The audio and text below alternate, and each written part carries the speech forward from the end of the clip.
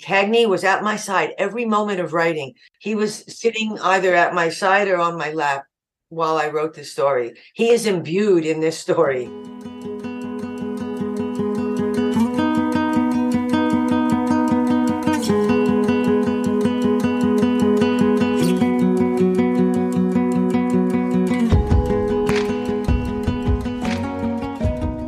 You're listening to the Believe in Dog podcast. I'm your host and resident dog mom, Erin Scott. Not only can a dog be your best friend, but I believe a dog can be a healer, a teacher, and an inspiration. I can't wait to share with you stories of how the love of a dog is changing our lives and changing the world. This is Believe in Dog.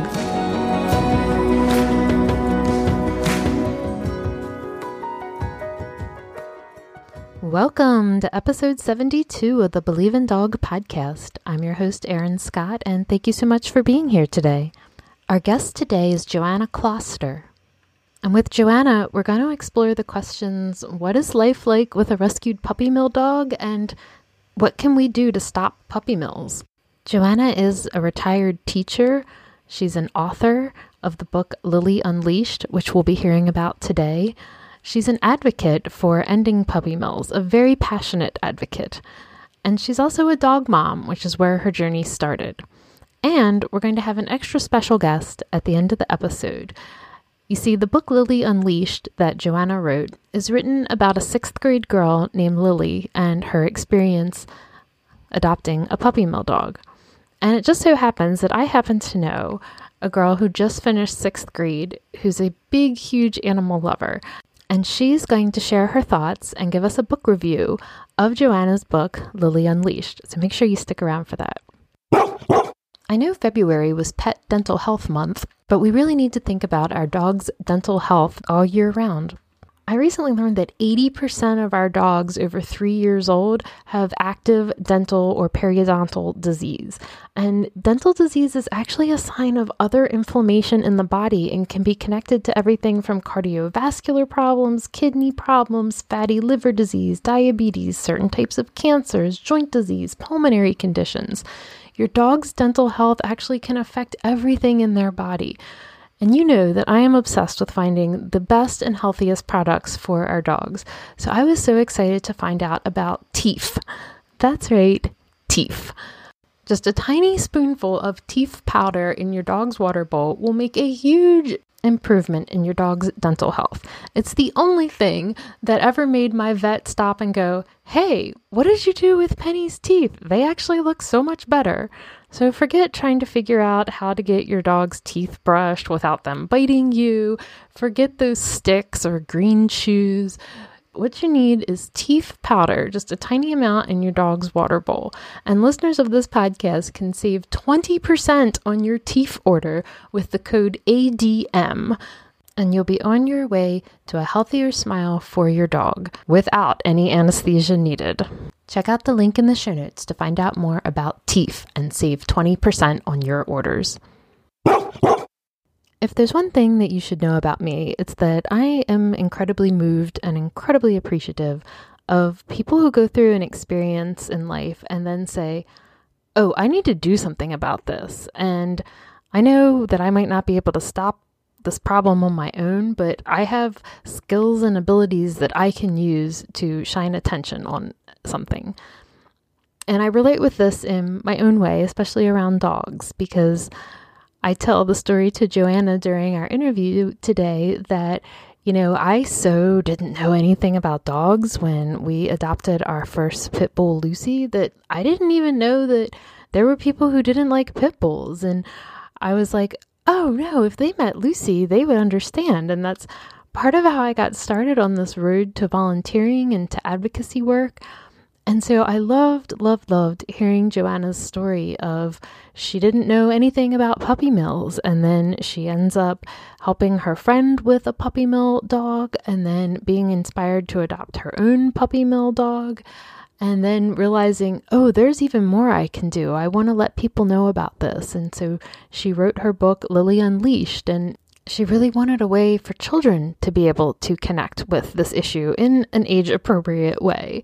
And so I think that you'll love that Joanna is so passionate, has really spent the last 15 years immersed in this world of bringing light to puppy mill dogs, but doing it in a way that feels good, that doesn't feel like, oh my God, what am I going to get into? Can I emotionally handle this book? Because I'll be honest, I was a little worried about that going in. It sounds like such a heavy topic, but I think Joanna brings such heart and lightness and optimism that you can't help but be touched by her passionate work. So we're going to hear all about Joanna's background, her career path that brought her to teaching, and how Cagney, her puppy mill rescue dog, came into her life, and everything that's happened since then. And I think you're going to love hearing from Joanna. So let's get started with the author of Lily Unleashed, Joanna Kloster. So we are here today with Joanna Kloster. Hi, Joanna. How are you? Good morning. I am wonderful. So I'm so excited to talk to you, and I have so much I hope we can cover in our time together. So I always love starting out asking about your childhood experiences with pets. People who've listened to the podcast before know that I did not grow up with animals, and I didn't even know that I liked dogs until I was 25 years old. And so I always love hearing other people's stories, and what did that look like for you? First of all, that's amazing. But bless you for that you came into the animal world and got to experience the beautiful love of animals. Well, as a kid, believe it or not, I've had animals forever. The first pet I had, remember, is a duck called Dudley. And we lived in the projects, which meant we had 2 levels of apartments. And we lived in this very small apartment with 5 people. And my father is the animal lover that I got my love from. And he brought home a little duckling for Easter that grew into a big flapping, flying duck around the apartment that I took baths with. Eventually, though, we had to return him to the people we got him from. So I've had cats. We've had dogs. I've always had animals in my life. I even had a horse once, and that was a miracle because for about 9 months, I got to have a horse. But it got a little expensive where I lived, so I couldn't keep up with it. But yes. Oh, that's wonderful. And so I know that you at one period of time were working as a teacher. And so was that something that you had always wanted to do, or is that just something that life kind of took you down that road? What did your career path look like? Well, I was the youngest in my family, and I was a great aunt. I was the best auntie in the world for my brother and my sister. So I spent a lot of time with their children, and I adored that time. And then I finally went to college after different schools, and I still didn't know what I wanted to be when I grew up. It took me forever to choose my major, and I chose communications. And I tried to get into that field in the New York City area, which is very competitive. And I couldn't get past being a secretary, which I didn't want to be. So I flew the coop and moved to Sacramento. And that's when I realized what I wanted to be. And my mother was so thrilled. I want to be a teacher. I tried to go and learn to do it when I was in my undergrad days at the end of my in my senior year. And they told me I had to go back to school for 2 more years to get all the credits. And I couldn't do it. I was tired. I was working full time and going to school as an older returning student. I graduated when I was 29 and a half. So that's what I realized out in California. And I went back and then I got into teaching, but it took me a while. I had to sub for 2 years, couldn't get a full-time position. Then we moved to New Mexico, and I was able to get in saying that I would get certified as a special ed teacher, which I was not. So I came in kind of through the back door. I got in on a special license, and the rest is history. It has been a perfect fit.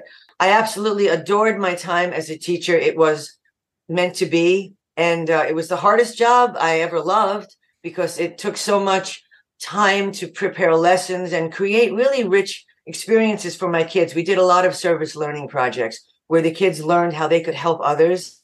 We worked with the nursing home residents. We did Heifer International fundraisers. They learned about passing the gift on for these poor, really low communities around the world that are challenged economically, and they learned how rich they were. And I worked in very low income neighborhoods, but the kids still learned how much they had compared to so many people around the world. So yeah, I absolutely love teaching. And what grade or subjects did you teach? So I was elementary. I was from first grade through fifth. And I started at special ed as a resource teacher. Then I moved into the classroom for about 8 years, and I did my every grade but fourth. I did first, second, third, fifth. And then I ended my career being a gifted and talented teacher, and not because I am, but because the position was open. But I helped guide kids into challenging projects, and that was really like the full spectrum of teaching, and it was just extraordinary. Working with kids was the high point of my career. I absolutely adored it. I love children and understand developmental progress and what they should be exposed to at different times. I love that. I think that so many of us kind of fall into doing something and then are like, oh, this isn't what I want to do. What do I really want to do? And we're kind of on this like meandering path. And so I kind of love that you found what brought you joy and did that. Like I feel like we all should follow the path that lights us up. And you know what? And those experiences enriched my ability to talk to kids because I had lived in different places. I had done different jobs, a lot of different jobs before I got there. So, right, I felt it gave me a perspective, and that, like, I did all these other things. Now I know what I really want to do. Right. And so you must have had many pets over the years, but I know that Cagney was this very life-changing dog for you. And my life-changing dog's name is Lucy, the dog that made me fall in love with dogs. And so can you tell us the story of Cagney and how he came to be a part of your life? At the time, we did not have a dog. We had lost our German Shepherd Husky to a condition that they were prone to. And we were spending a lot of time with our friends who had purchased a Maltese from a breeder. And then they wanted another one to have a pair because they both wanted a lap dog. So I got to know the breed Maltese through our friends. And the second dog was a breeder male from a puppy mill. And I didn't know what that was. I didn't ask too many questions, but we started watching their dogs when they needed some sitting, fell in love with them. And lo and behold, the president of that rescue, the North Central Maltese Rescue out of Racine, Wisconsin, asked our friends, oh, they did such a great job of watching Cooper, who had many issues because he was locked in a cage for 8 years. Would they be interested in a dog of their own? And they sent a photo of Cagney, and the rest is history. His face was he was such a beautiful little boy. So we brought him into our home, and from the get-go, he was my shadow. He attached himself to me, and I never had a dog be so attentive. But immediately he started exhibiting behaviors of separation anxiety, of territorialism, like barking, real extreme barking, not letting people walk in front of our yard, which was very large, far from the front door.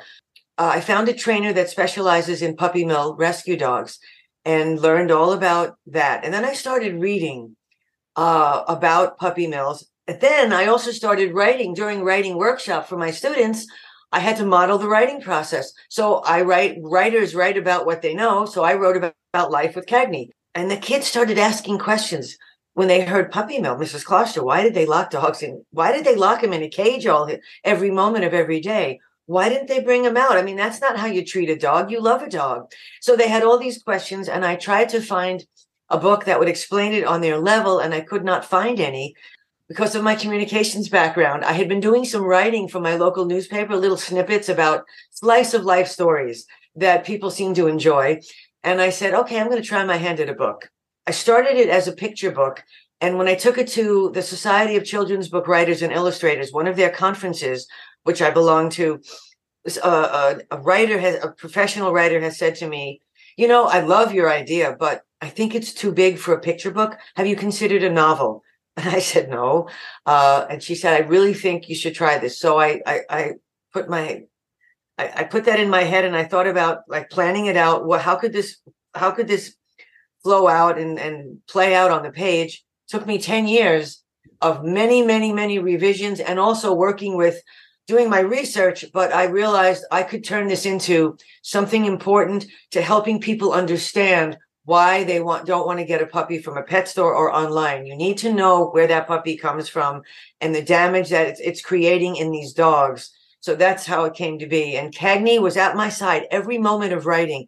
I have a picture of him lying on a big paper that I drew, like showing the arc of my story, where he's lying on my notes. He was sitting either at my side or on my lap while I wrote this story. He is imbued in this story. And I know that the dog in the book is named Cagney. And, you really describe the character in the book and her journey with him. Is a lot of that what you experienced? Yes, it is. A lot of it is because this is Cagney's legacy. So I modeled the story. I built it around what I was experiencing, but I took a step back and made it fictionalized. But all of the behaviors, including one that Dr. Franklin McMillan felt was not representative. And when I corresponded with this expert, he said, you need to somehow mention that this is not usual behavior for puppy mill dogs, that Cagney nipped. And what he did is, and it didn't start immediately. He was maybe 7 or 8 or 9 years old when he actually like nipped at someone's pants leg, and he never bit. He only would nip at your pants leg in a way I don't know why he did it. But Dr. McMillan said that is not usual behavior, so I had to put that in there. But he did do it because Cagney was unique. That's why. But yes, it was all modeled after Cags and his behavior and me trying to work with it.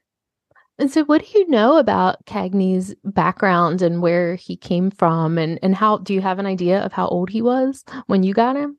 Yes, this is rather extraordinary because I learned he was in an Amish puppy mill in the Thorpe, Wisconsin area, and that for about 8 months he was used as a breeder male, because I wondered, why was he still in a puppy mill at 8 months as a male? He would have been shipped out at like 6 weeks, as 7 weeks as a puppy. And so he would have been used as a breeder male, but he wasn't producing. So he was wasting, their money. They were feeding this dog that wasn't pumping out or producing puppies. So they sent him to the dog auction at Thorpe. And that is a dreadful place where they have piles and piles of cages of breeder dogs that either aren't producing or are too old. And so they're maybe trying to change it with somebody else's dog. And they're put on a block and they're held up like a shoe, like an old piece of something, and they're auctioned off. But what was amazing was there was a woman who was there to cover the story. She was a stringer. She was writing for Best Friends, that website Best Friends, and the sanctuary out in Kanab, Utah. Yes. She didn't know what a dog auction was. And she was talking to the protesters outside who were protesting the dog auction. They were a rescue group. And the woman said to Becky Monroe, "You mean you've never been inside? You need to go inside. If you're going to write a story, you need to know what this is all about." Becky walked inside, and this was the auction that Cagney, it was the last auction. Cagney was there, and she's checking to see if she has photos of him as she walked around. And she looked at the eyes of these dogs that were locked in these cages, and they were vacant. They were dead inside. This changed her life, and she went on to become an advocate and write a book called Bark Until Heard, How I Found My Voice Among the Silenced Dogs. So it was really hard. It was amazing. So she and I have become friends because of this. So that was her path. And that was Cagney's path. He was auctioned off, and luckily he was purchased because he was such a beautiful little boy, although he was all matted and filthy. He was purchased by Mary Palmer, who is a saint. She's about 83 now, and she's still doing this, rescuing dogs. And she took him in and got him vetted, got him, neutered and cleaned up, and then told my friends about it. And that's how we got Cagney. Wow. Yeah, quite the story. I know, it's amazing. And so there are people from the rescue community who will go to these dog auctions to try to take dogs in to save them? Yes. And as far as I know, though that auction is no longer, there are other dog auctions. They're in Missouri. And it's usually the people that I've learned, it's the Mennonite people and the Amish people who are doing these. These are the Millers who are doing this. And it's very disturbing to read about somebody wrote about the experience. Well, she did in her book, reading how they just auction them off like they have no feelings. They're just these creatures that are wooden sitting in the cages. It's heartbreaking. Yeah, I don't usually get emotional when I'm I know, Erin. doing interviews. but I am right now. So when that's part of my research, and when I read that, this is why I had to write this book, because I felt like you did when I was learning this, as the layers were being peeled back, and I learned more and more. And then I learned about the USDA and how they're asleep at the wheel, and how they even stopped writing violations for 6 years. They just issued a warning. It was called teachable moment. Instead of writing a violation, like they walked into your puppy mill and there's dogs that are bleeding, that have wounds, that are matted beyond belief, that are flea infested. They didn't write a violation. They said, oh, you just need to fix that. I'm not kidding. Congress had to get involved to say, stop this. You must start writing violations again. So we cannot rely on the USDA to ensure that the Animal Welfare Act guidelines are being followed. That's why there's so many groups out there speaking up for the dogs, like the Humane Society and the ASPCA and Bailing Out Benji. That's why we have all of these groups, because there's a huge problem. Right. Yeah. I'm going to take a deep breath. I get a little emotional. It's completely understandable. And I think all the listeners will completely feel the same way. Well, tell us more about your life with Cagney. Like, what was the process for getting him comfortable with living in a home? And like, how long did it take for you to kind of fall into a comfortable routine? And what did working with a trainer look like? Oh boy, patience is the first thing. Everything, if you can hear, I'm a bit of an ADD type of person. Maybe it's coming from the New York City area. I don't know, but my folks were that way. So I had to slow down. I had to really, even walking fast around Cags, you had to be aware of your actions because it was new. He was in a cage for 8 months. Now, that's not the longest amount of time. Many of them in cages for years. But 8 months left an indelible mark on his behavior. So I was his safety. He was always near me. So I had to try to actually wean him, and I couldn't really do it. I had to put space between us. I had to work with having him listen to commands and instructions to wait. Cagney, work on the wait signal, or work on the sit and the down, so that he also understood he had to listen and he had to do his part. But it always took time. We had to actually make changes when people came to the house. I didn't want him running to the door, barking really wildly and getting upset. So I would have him in the back bedroom. I would let people come in, sit down, and then he'd come barreling down the hallway regardless. But they'd be sitting down already, and then he'd come running in and barking, then he'd stop. So we had to we had to make some adjustments, knowing what his reaction would be, to make the situation less reactive for him. And that's what people who get a puppy mill dog really need to understand. And I think the rescues do a good job. I would think most of them do, talking to someone who's never had a rescue dog. And they do. They have a huge interview process. An application is large. They talk to people about making sure you have a fenced-in area, because they're known to bolt the dogs. Many of them. Cagney wouldn't. Cagney would have run to me. But many of them, in fact, I had to make that change in my book. When I had my friend Becky read it, who wrote her book, and she's a rescue person, a foster. She said, you can't have Mrs. Stadler giving Cagney to Lily on the street area without any enclosure. You've got to have them in an enclosed area, should be on a leash, because that dog could bolt like that. So yeah, it really mattered. I had to get the facts right.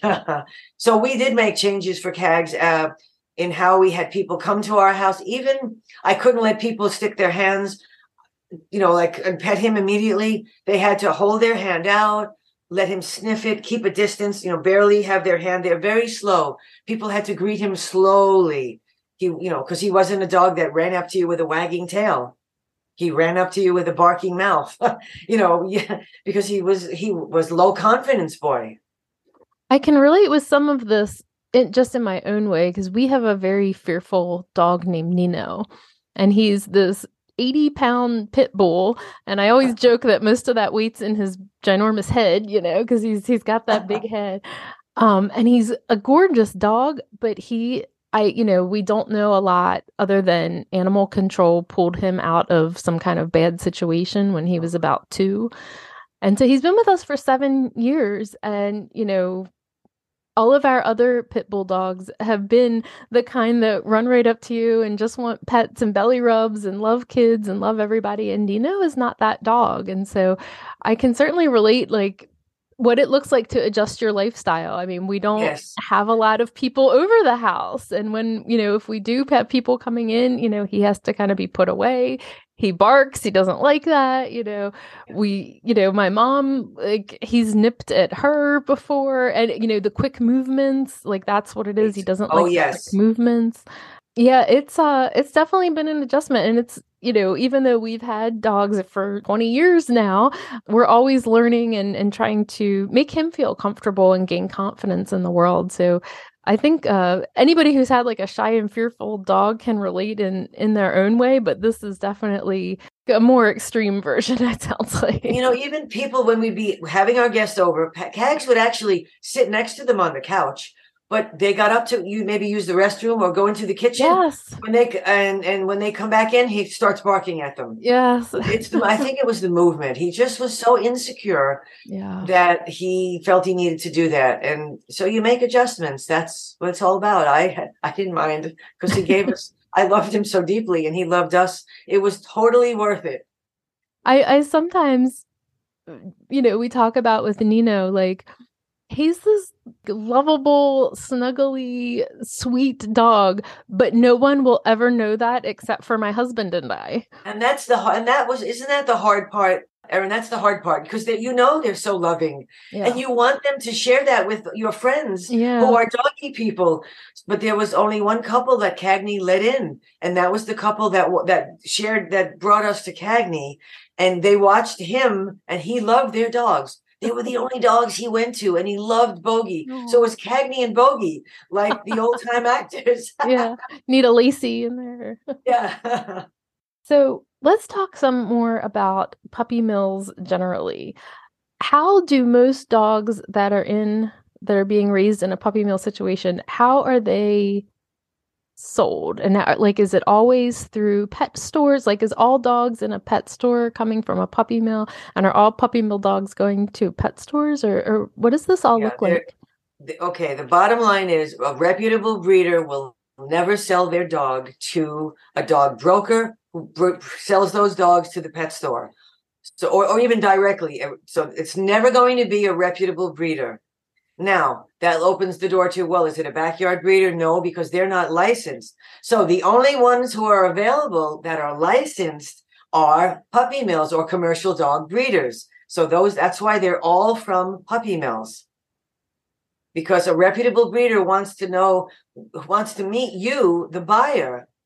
That's how it works. And I applaud them for that.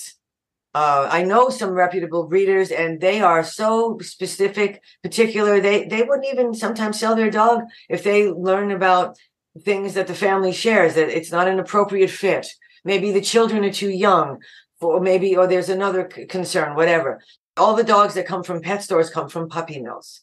Now, they have to be licensed, but we have learned that there are millers out there, puppy mill breeders, that don't have licenses. There was a horrendous example of an Amish breeder up in Iowa. He didn't even have a license at first, is my understanding. And it took a while, and he had about 1,000 dogs. It was incredible. And the USDA went in and did an inspection when they finally started doing inspections again in 2020. And they found her dogs in horrendous states. They were sick. They were bleeding. They were in terrible conditions. And there was one dog called a golden retriever, dog number 143. That was a bag. She was just bones, skin and bones. And they wrote that up, but they didn't confiscate the dog. The dog was on its last legs, and the USDA inspectors left. And then they came back 3 months later on a courtesy call, and they wanted to see this dog specifically, and the dog was hidden away, but they found that dog, and they had to euthanize that dog immediately because she was on death's door. And that dog inspired, I can't remember the politician's name, to write a piece of legislation called Goldie's Act. Now, this is important for your listeners to know. There are two pieces of legislation out there right now, Goldie's Act and the Puppy Mill Protection Act. Goldie's Act is about enforcement. It means that now it would give authority to the USDA to confiscate any dogs that they see in dire straits right out of that mill. Before that, they couldn't do it. But now they have, and they can regulate, there's stronger regulations, and they can confiscate sick dogs and dogs in need. The Puppy Mill Protection Act is about standards, and this is extraordinary. Finally, and three is the charm. This is the third time it's being introduced. And it is about standards. Like the first standard is they have to make the cages larger. In other words, the biggest dog in that crate or kennel must be allowed to stand on its it must be tall enough for it to stand on its hind legs and not touch its head. That's pretty big, because right now they only have to be 6 inches larger. The cage or the enclosure only has to be 6 inches larger around its body. That's it. Imagine 6 inches around its body. It can barely turn around. Yeah. Next big thing is the Puppy Mill Protection Act will make the breeders have to take the dogs out of the cages. Right now, they never get out. They never touch the earth. They would have to be let out once a day for exercise and socialization. They must be touched. They also must have water 24/7. Can you believe they don't even have that as a stipulation right now? It defies my logic. But anyway, that's what your listeners need to know. They can call a place called openstates.org. Openstates.org will tell you who your legislator is. Then you can write right away and say, please support the Puppy Mill Protection Act and Goldie's Act. And so these are federal legislations. Yes. So we would be contacting our congressperson or our senators. Yes, because right now they're federal and they're it starts in the House, and then when it passes the House, it moves to the Senate. So right now, I think the Puppy Mill Protection Act is in the House. So call your House representative. That's your congressman. Right. And it's easy to find. And I found out, and I've been handing out little slips of paper, and I can make that available to you. I'll send it.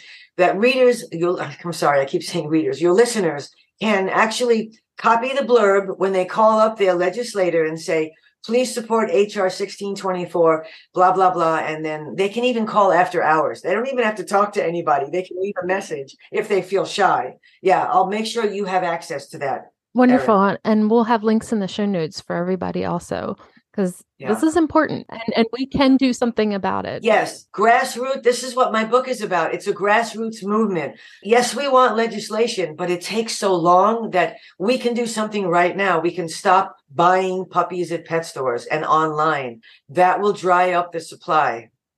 So when I think of puppy mills, I think of the small dogs, like the Maltese you were talking about. Right. But you just mentioned there's even golden retrievers. So is this something for all breeds? Like I just never thought of it that way before. Right. You're right. Because, they take up more room, so you can't have as many dogs. But there are mills for, because, Erin, believe it or not, at that puppy mill where Goldie was found, they also found puppies so young, scattered in a horse stall among manure and filth. So they put them in all kinds of enclosures. So that would have allowed for a larger dog. So they put them anywhere they can. And that's the thing.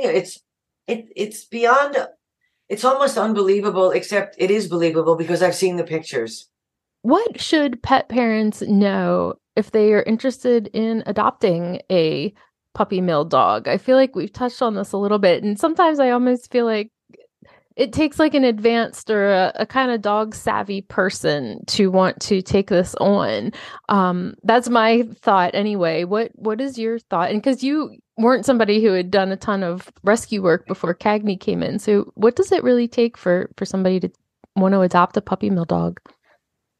It takes love. Really, that's all it takes. There are some extreme cases of breeder dogs that have been locked away for 8, 9 years.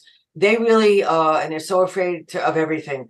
That would take a little more of and usually it is someone who knows, who is aware of what the needs are.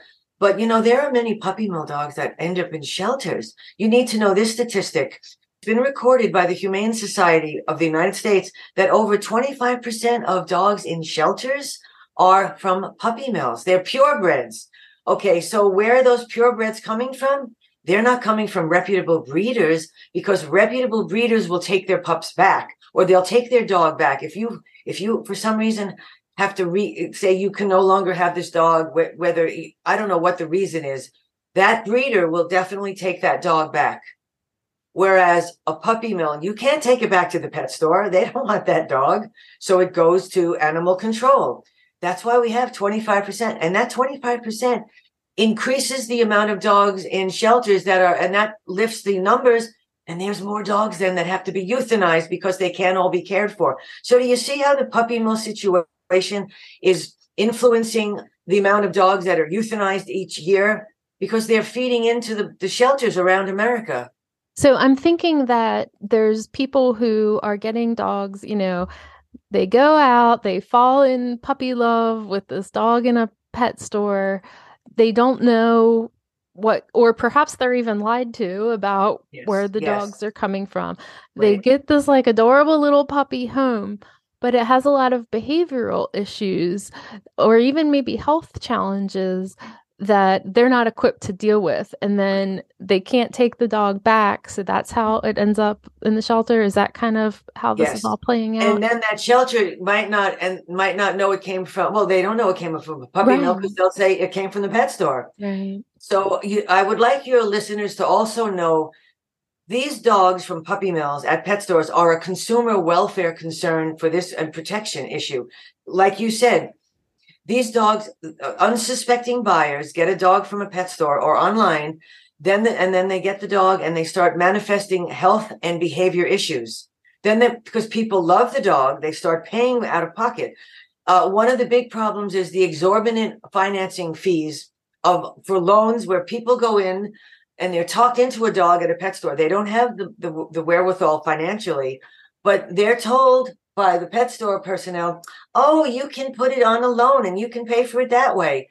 And then if you miss a payment, the interest rate goes up sometimes as high as 300 to 500%. And the ASPCA has sued, and the HSUS, the Humane Society, has sued Petland, the biggest supplier of puppy mill dogs at their stores, for these exorbitant loan financing scams. So consumers are getting ripped off by the exorbitant finance charges. They're getting ripped off with sick dogs that they don't know are sick until, and I know someone that got a puppy from my local pet store 2 years ago. 2 days after she got it, it started having major diarrhea and upset. The dog had parvo. Not only did she spend $2,000 for the dog, the initial price, by the end of it, she was able to save the dog's life with 24/7 vet care that amounted to $6,000. And the pet store would not cover the vet bill because they didn't go to the pet's vet. Well, the dog needed 24/7. If you would have moved it, it would have died from the vet. It was on intravenous. Oh, and there's one other really scary thing. There's a disease that these pet stores, and the CDC has it on their website, that 57 people got sick within the past 2 years from campylobacteriosis. This is like MRSA. You know what MRSA is? It's the antibiotic resistant bacterial infection. Right. Well, campylobacteriosis is like that. It's the dogs are getting it because the puppy mill breeders are over injecting antibiotics into their puppies because what happens, you need to understand this. How do pet stores get their puppies? The puppy mill sells their dog to a broker, and the broker picks up the puppy mill dogs. He makes stops at all these puppy mills, picks up the puppies, puts them in his van with all these mixes them all together, doesn't know what dogs are sick, which ones have what diseases, mixes them together. They infect each other. They go to pet stores. Then they get sick within a day or two. But meanwhile, somebody's waiting for that puppy. The buyer gets that puppy home. Now that puppy has parvo or that campylobacteriosis. And that one will end you up in the hospital. I have pictures of pet store employees. A young girl was 16 years old, was a pet store employee, got sick, had to be taken by ambulance because this disease is very dangerous. So now that's another thing happening. So it's just a ball of wax that's growing and growing into a major problem for consumers. There's one more thing your listeners need to know. they will be told every time from a pet store, that sells puppies, that we get our, listen to this phrase, we get our dogs from USDA regulated breeders. That means they're coming from a puppy mill, and the USDA is sanctioning this mistreatment of the dogs. That means if you see USDA breeder, walk away. You don't ever want a dog from a USDA regulated kennel. It means it's a puppy mill. That's why they're there. That is good information for everybody to know.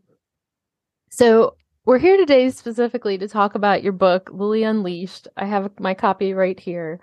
And you gave us a little bit of the background, and it took a long time, it sounds like, for this to all come together, but it's really a beautiful book. And I really like, it's written about a middle school girl named Lily and her experience with this puppy mill dog. And it's a just beautifully done book. It includes all of like the drama that you associate with middle school. Like, my nephew's in ninth grade right now, so this is all still very like fresh to me with his experience in middle school. But I even just love how Lily gets this dog. Is she kind of is duplicitous and kind of trying to sneak it into the house and telling, somebody, oh, my mom's okay with it, but she's just not home. And I just feel like that's such a perfect middle school like experience of this kind of like trying to be an adult, but kind of lying and covering things up. Like it really is just beautifully done right from the beginning. I really put on my teacher hat in dealing with children. And I did actually work with middle schoolers for 1 year when I started my gifted and talented position. We were working with middle schoolers. So I do have that experience. But I thought about, and it was important to bring in the issue of lying. White lies. Is it ever okay to lie when it's for the right reason? And this child, Lily, this kid, is a major dog lover. She just lost her dog and she feels so guilty about it. So she's not about, if she ever can help it, she's going to make up for that mistake she felt she made in her life. So, yeah, so she tried many things until she got to the lying. I mean, she tried to convince her teacher that this was okay. You could call my mother later, just so she could get the dog in the house. Right. But I actually had a lot of fun writing this. I would write for hours and getting lost in the story, like adding more and more every time I came back to it, adding another layer of conflict, another layer of problems. And over the year, it morphed into so much more than it was in the beginning because, Olivia wasn't even in the story when I started out, the mean girl who turned out to not be, and we learned why she was a mean. So right. I had all the background. And you know what? I know about this because I had students that had challenges, that had challenging backgrounds, and I worked with parents. And I know that sometimes, it's the kids have a hard time. Their parents need some guidance as well. So I had that background as an experienced veteran teacher. So I was able to bring that in, and it was a joy. I had a lot of fun writing this book. I had a lot of fun reading it. Like I said, I picked up on just all these little, like I said, there's like the mean girl and like the best friend, and then the guy who like he's my friend, but maybe he's a little more than friend. I mean, it just like it hits on just everything that kids at that age are dealing with. Yes. And even though it's been a long time since I was in middle school, like I felt like I was right back there. And that was fun. I had to put myself in those shoes, and I'm a very far away from being a middle schooler. But we never forget, do we? We never forget. And one of the themes that I liked too is just this kind of like underdog kind of theme. And, and I feel like we're always sort of programmed to root for the underdog, or at least a lot of us are. I know I always identify in that way. And I like this idea of, writing something for children and getting them involved from a young age about why these things matter. Yeah. And, I feel like children today or young people today, and I always tell my husband, I never feel old until I'm around young people. And then I'm like, oh yes, I'm definitely not a young person anymore. I feel like they're so much more socially attuned and socially active at a much younger age. I mean, I was definitely not aware. And I don't know if it's the internet, the social media, what it is, but do you think that children today are more inclined to pay attention to these things and take action? I really do. I believe they've become, I don't want to use the word negatively, sensitized, but they are more aware because of the internet. It's true. And the topics that come up, and they bring them to school, and then they're discussed. And looking at, I still sub, well, I was subbing for quite a while, and then I started tutoring. And I'm actually working with kids and looking at the context or the topics that they're looking at in school now, between middle school and high school, and they are looking at these issues, and they're deep. And I see the books that the teachers are having them read. So yeah, it is wonderful. And then I can draw on my background from doing the service learning projects that we worked on, that we could help other people, and we can help other, in different ways, just by writing. We wrote letters to nursing home residents, and the kids, and they wrote back. And the best was the day that we had 20 wheelchairs roll in through our school of our pen pals, and they were from the nursing home, and we had a Christmas exchange. We made them quilts, and they gave us little gifts. This was I will never forget this experience, but it was all because we built a relationship between these older people who shared bits of their life with the kids. And some of these people were quite old, and the children like, wow, you did that, and that happened in your life. And so we got so much out of it. And then we saw how we could make a difference by writing, how the written word can uplift someone and make a difference. Yeah. That's really beautiful. I wish I had had more of that. I feel like mine was a lot of memorizing things and preparing for exam, like those standardized tests or something. Right. So you've touched on some of the federal legislation that's going on to, being proposed to help puppy mill dogs. And I can tell that you've gotten really into the advocacy work. And I feel like it's almost like once you have this experience of this dog in your life, I mean, that's kind of how I started. Like, I adopted a pit bull dog, and I so knew nothing about dogs that I didn't even know that there was like a stigma around these dogs, that there was people who didn't like these dogs, that there was laws. And I just felt like, oh my God, if you met my Lucy, like you would understand. And that's sort of what ignited me down the path that has led me to where I am today, is just loving this dog so much. I wanted to do something to help dogs. And so I feel like you've experienced that, and you've gotten really into advocacy work. Can you tell us more about what that looks like? Yes. Okay. So I knew I had this book, and then I had to think, well, what are you going to do with it? Yes, it's nice to share it for readers, but why can't you get out into the public and have that little wire cage on a table with a little stuffed animal inside, and show people this is what the mama dogs live in 24/7, and talk to people so they knew.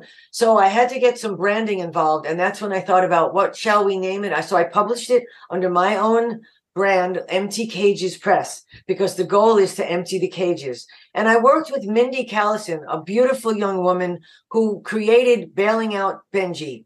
She had gotten a puppy from a pet store and had a similar story, learned about puppy mills. And this woman created from a grassroots organization that is now nationwide, and she has advocates all across the country. She works in tandem with the Humane Society, and John Goodwin, who is the head of the End Puppy Mills campaign with the Humane Society. They work together. I contacted Mindy, who enlightened me about the puppy mill situation and advocacy. So I went out with my table and talked to people at my farmer's market. And then I got on a Zoom, or it was called Puppy Mill 101. It was a big event online, and I learned so much about how to be an advocate. So Mindy Callison guided me into to learn that. And I was working with her specifically, but now that I'm selling my book, I can't represent Bailing Out Benji at the same time because they're a nonprofit. But I do tell people, check out her website, Bailing Out Benji. They have a wealth of information. You can even learn where your local pet store gets their puppies from, and if they had any violations, if the breeder had violations. So Mindy Callison is amazing, and so is the HSUS, and there's so many others. So now what I do is I go out into the public at different events. In fact, my first event was at a home and garden expo, And I paired up with my local shelter, which is Colonial Capital Humane Society, and they happened to have puppies that day. They had a puppy adoption day. So I had my table right in front of them, and they were a magnet for people. I sold out my books that day, but I got to talk to a lot of people about my mission and how they can help end it. So that's what I do. I go to different events and I talk to people, and I go on your podcasts. I have my Facebook page and my website. I have a Twitter, and I'm picking up more followers, and they're sharing it, and we're sharing it back and forth. The other advocacy groups like myself, because we're all in it together. That's what we're trying to do. So that's how I get my word out. And then, in the schools, like I said, I mean, blew me away when I made a connection with this faculty member who says she teaches an ethics class and they're studying factory farming. I said, "Oh, can we talk?" And I told her about my book and I explained, and she said, "I would love for you to come in." And I did. That's wonderful. I just feel like once people start to understand that, they can't help but want to get involved. And so one of the things I'm always interested in, and I will say I'm a little like cynical sometimes, why, and just your take, your opinion, like, why is it even hard to pass laws to regulate these things? You would think that that's what everybody would want. And so are there lobbyists like for the puppy mills? Are there legislators who are voting against these things? And what is your take on why it's difficult to do the right thing and to get the right laws passed? Thank you for mentioning that. That's very, very important. Unfortunately, I don't remember the exact title, but there is a lobby within the pet industry. They have a huge lobby, a lot of money, and Petland is a franchise of pet stores across America that has a lot of money, and they sometimes pay for more lobbyists. Like Missouri was just having a bill that would have made a difference for the lives of the dogs in the puppy mills, and Petland went and hired 5 more lobbyists in Missouri to talk to the politicians to help sway those politicians against voting for this bill. It is called politics, and there are agendas. And my understanding is this is an agricultural issue. And in states that are agricultural, like the big ag states that have a lot of puppy mills are Missouri and Iowa and Kansas. They're farming states. Well, the fear is this, that if the puppy mill breeders have to have higher standards for their animals, well, then everybody's going to want higher standards for the pigs and the chickens. And then that's going to cost more money to the farmers to make better standards. You see, it's a slippery slope. Even though dogs are pets, not that chickens couldn't be a pet or a pig or a cow, but that's a big part of the picture. So the ag industry is heavily involved in sponsoring and contacting legislators and saying they're all like work together. And I'm trying not to be so negative and present that picture, but unfortunately, that is how politics works. So it's a big. The politicians have to walk a fine line between doing the right thing and making conditions better for the dogs, and saying it's for the dogs, and we need to speak for them, because you would never treat your dog this way, Mr. Politician or Mrs. Politician. But yet you allow it at the puppy mills, and that's what I'm hitting home on. So I'm reaching out to all of my local politicians, and I've sent them a copy of my book. I'm making inroads with them. I'm talking to them. And what's beautiful, though, to see, we have a lot of bipartisan support. There are Republicans as well as many Democrats that are supporting the Puppy Mill Protection Act. They're co-signing, they're signing on, and they're signing on to Goldie's Act because they see the light. Their hearts are hearing the rightness of these 2 bills, that this needs to be done. We can no longer ignore these egregious, inhumane conditions when they see picture after picture of these dogs living in hell. And I think that's why it's important for the listeners, for all of us to make the calls, to send the emails to our political leaders, our congressmen, because they need to know that people are paying attention to these things and not just again, I'm a little bit cynical with our whole political system, but I think if nobody's paying attention, if they don't know that this is an issue that's important to the voters, then they kind of end up siding with the lobbyists and the message that people are paying for the politicians to hear. And so it's not until they start getting calls and getting emails and realizing, actual constituents and voters know about these things. Oh, maybe there's something I need to pay attention to. Yes. And what I will send it to you so you can post it. I will send you links for your listeners to make it so easy. One is a link by the Humane Society. All they have to do is click it and put their name on it. It will go directly to their legislator. You put their zip code in, and then it'll pull up who that person is, who that politician is. And I'll also send the snippet to talk about the Puppy Mill Protection Act and what to say to the congressman directly. I'll send all of this because my goal is to make it easy. You're so right. It just takes a moment. Click the link or to make that phone call. It's really easy and you can do it after hours, like I said, so you won't feel uncomfortable. If you feel uncomfortable, you can just talk to a machine, but they record it just as good as if you called speaking to the person. Right, because people, our legislators need to be held accountable and know that people are paying attention to these things. Yes, absolutely. Well, Joanna, thank you so much for your time today. I'm so excited that you are educating all of us about puppy mills, about how we can make sure our dogs don't come from puppy mills, and how we can get our kids to care about these things with your beautiful book. I'll make sure that we have links in the show notes. And the one thing I did want to mention,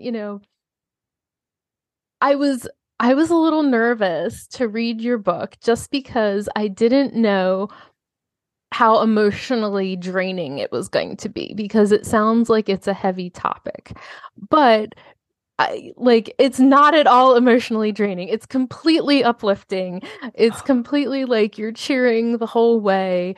And it's completely appropriate for children of any age.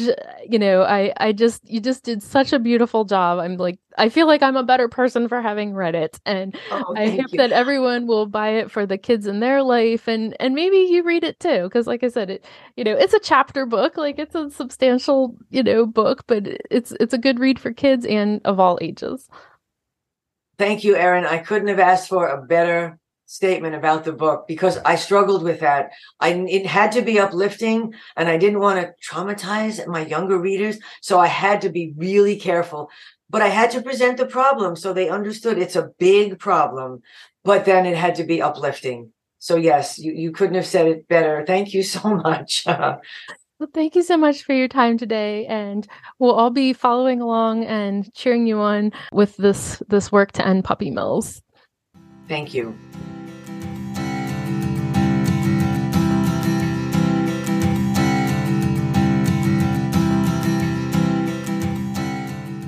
I'm so excited for you to hear from our next guest, Megan. If you're a longtime listener of the podcast, you might remember Megan from all the way back on episode 28, when she last reviewed books for us.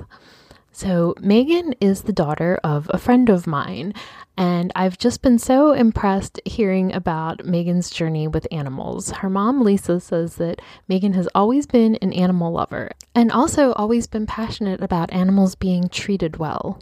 In fact, when Megan was just 6 years old, she decided that she wanted to start collecting donations for our local Humane Society, both monetary as well as wish list type items.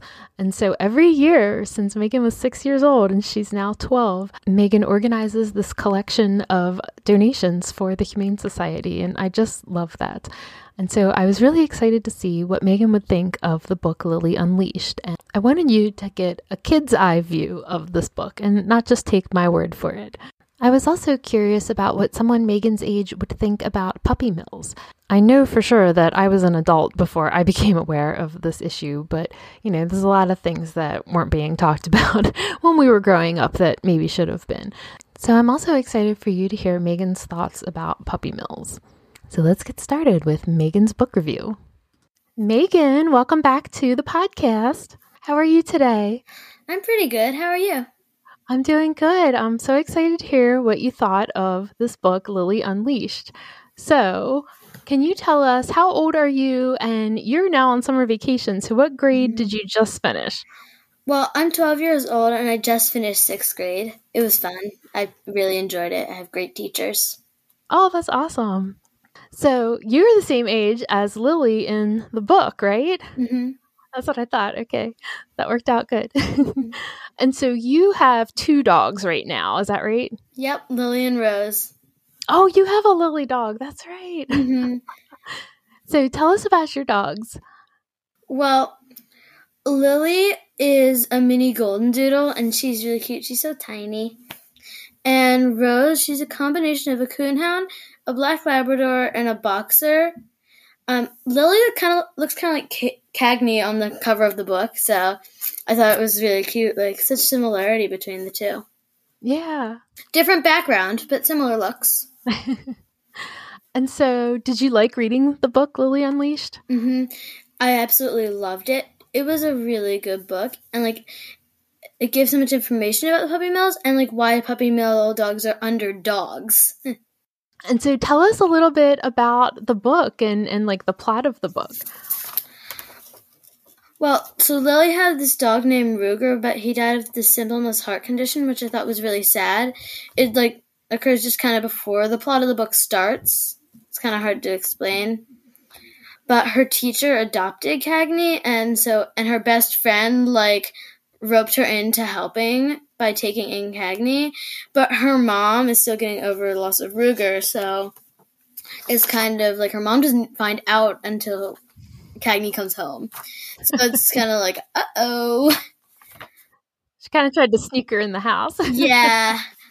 And her mom says that Lily can have Cagney for 30 days, and then they're going to revisit the situation. But Cagney has separation anxiety, so that's kind of a problem. So they have to figure out a way for him to not be so freaked out whenever Lily's at school. On top of that, the neighbor, like, he bites the neighbor, so. And then he scares her, like, later.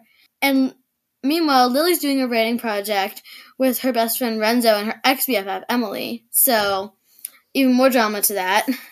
And then her neighbor and eventually her neighbor gets a dog and then helps with Cagney because her neighbor actually used to have a dog. Who knew? Like, and it's got, like, the perfect ending, or shall we say, perfect.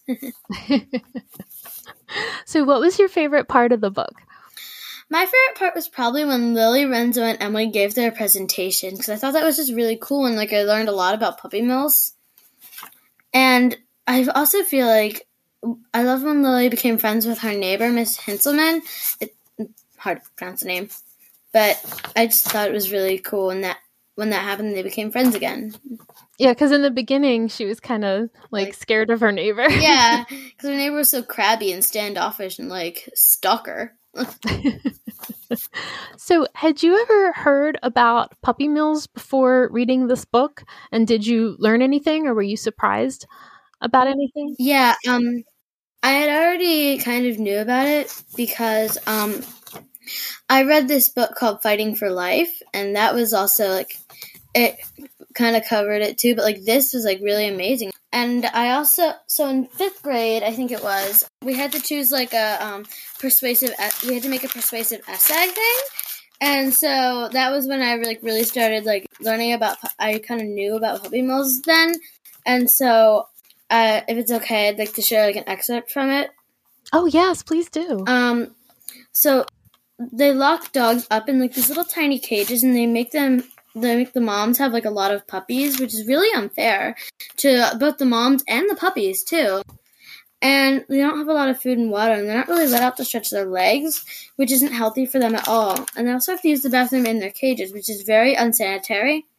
And Rose, who I mentioned before, we got her from Paws. I don't know if she was rescued from a puppy mill, but it's a possibility.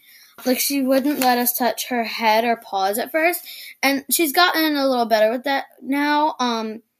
And I was surprised to learn that puppy mill dogs are not usually euthanized humanely, and that made me really mad. Like, I can't believe how they can live with themselves without a guilty conscience and not, like, hate themselves for hurting dogs like that. So in the book, Cagney showed some behavioral problems like separation anxiety. Had you ever heard of that before? And why do you think that puppy mill dogs have this problem? I have heard of it because I feel like it's kind of common in like a lot of dogs, especially rescues. Rosie did pretty good actually, but I think that the puppy mill dogs have experience these behavioral issues because being alone were reminded of the negligence they received in the puppy mills. Like they didn't get much attention or love, and they're probably trying to get as much attention as possible to make up for the love that they missed out on. So they want to enjoy it to the fullest. That makes sense to me. So do you think it's important to stop puppy mills? I think that it's immensely important. Stop them for good. I think that in order to stop puppy mills, that we need to adopt from reputable breeders and animal shelters, like people who actually take care of the dogs and like socialize them. We should educate young people, like teens and tweens, and even like I don't know, like 7-year-olds even need to like know how bad it is, like that it's bad. Of course, like kind of like sheltered, like not all of it, but like a little taste of like that it's really bad. And we as preteens, teens, children, and even adults, we need to write to like our senators and governors and like show them how big the issue is. Like it's really bad. If enough people feel strongly about removing our puppy mills from our state, our country, even our world, the change will come. Even the most ordinary person in the world can make the most extraordinary impact.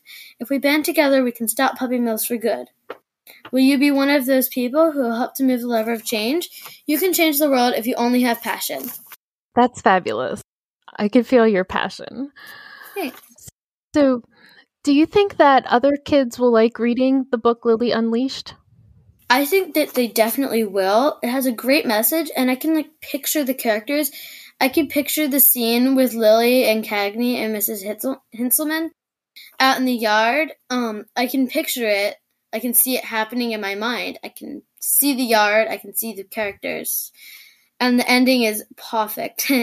I love saying that instead of perfect whenever I talk about dogs. I would definitely recommend this, especially to dog lovers. It's just like perfect if you love dogs and if you hate when people are mean to animals like in puppy mills. The quotes in the author's story, the links for ways you can help, and dog facts, and the references were really cool. I also thought it was nice to read the history of puppy mills to see like how they happened. Like it actually happened, I believe the book said, during the Great Depression when people were looking for work and like there wasn't much work, and it was suggested to farm dogs instead of crops, and like it caught on. And like the dogs were like in chicken coops and stuff because like people couldn't really afford any better, and like it just kind of went into loop. And I feel like that was almost 100 years ago, and we should evolve from that, right? Definitely. Well, Megan, that was just fabulous. Thank you so much for sharing your thoughts with us. Thank you.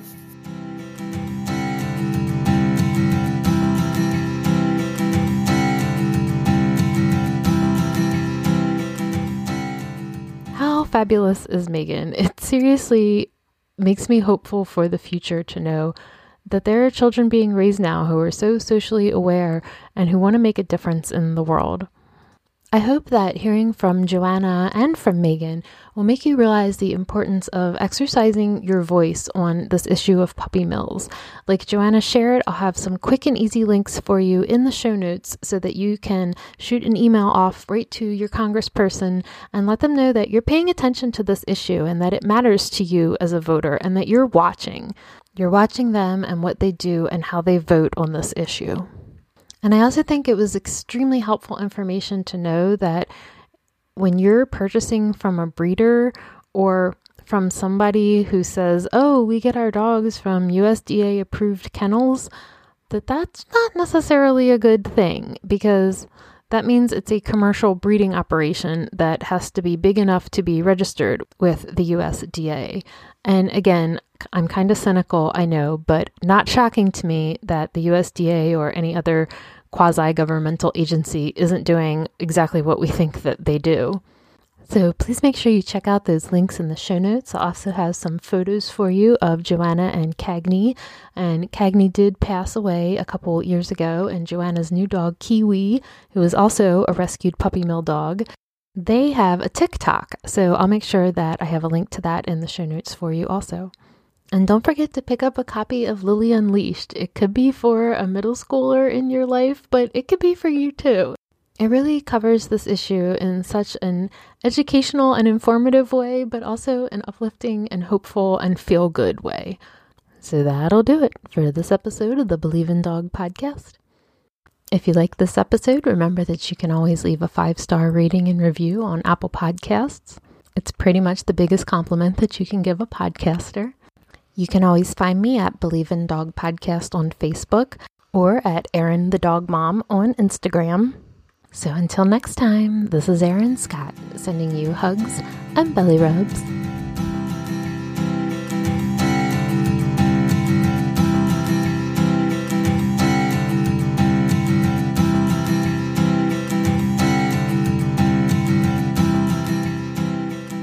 The Believe in Dog podcast is a production of Hugs and Belly Rubs, LLC.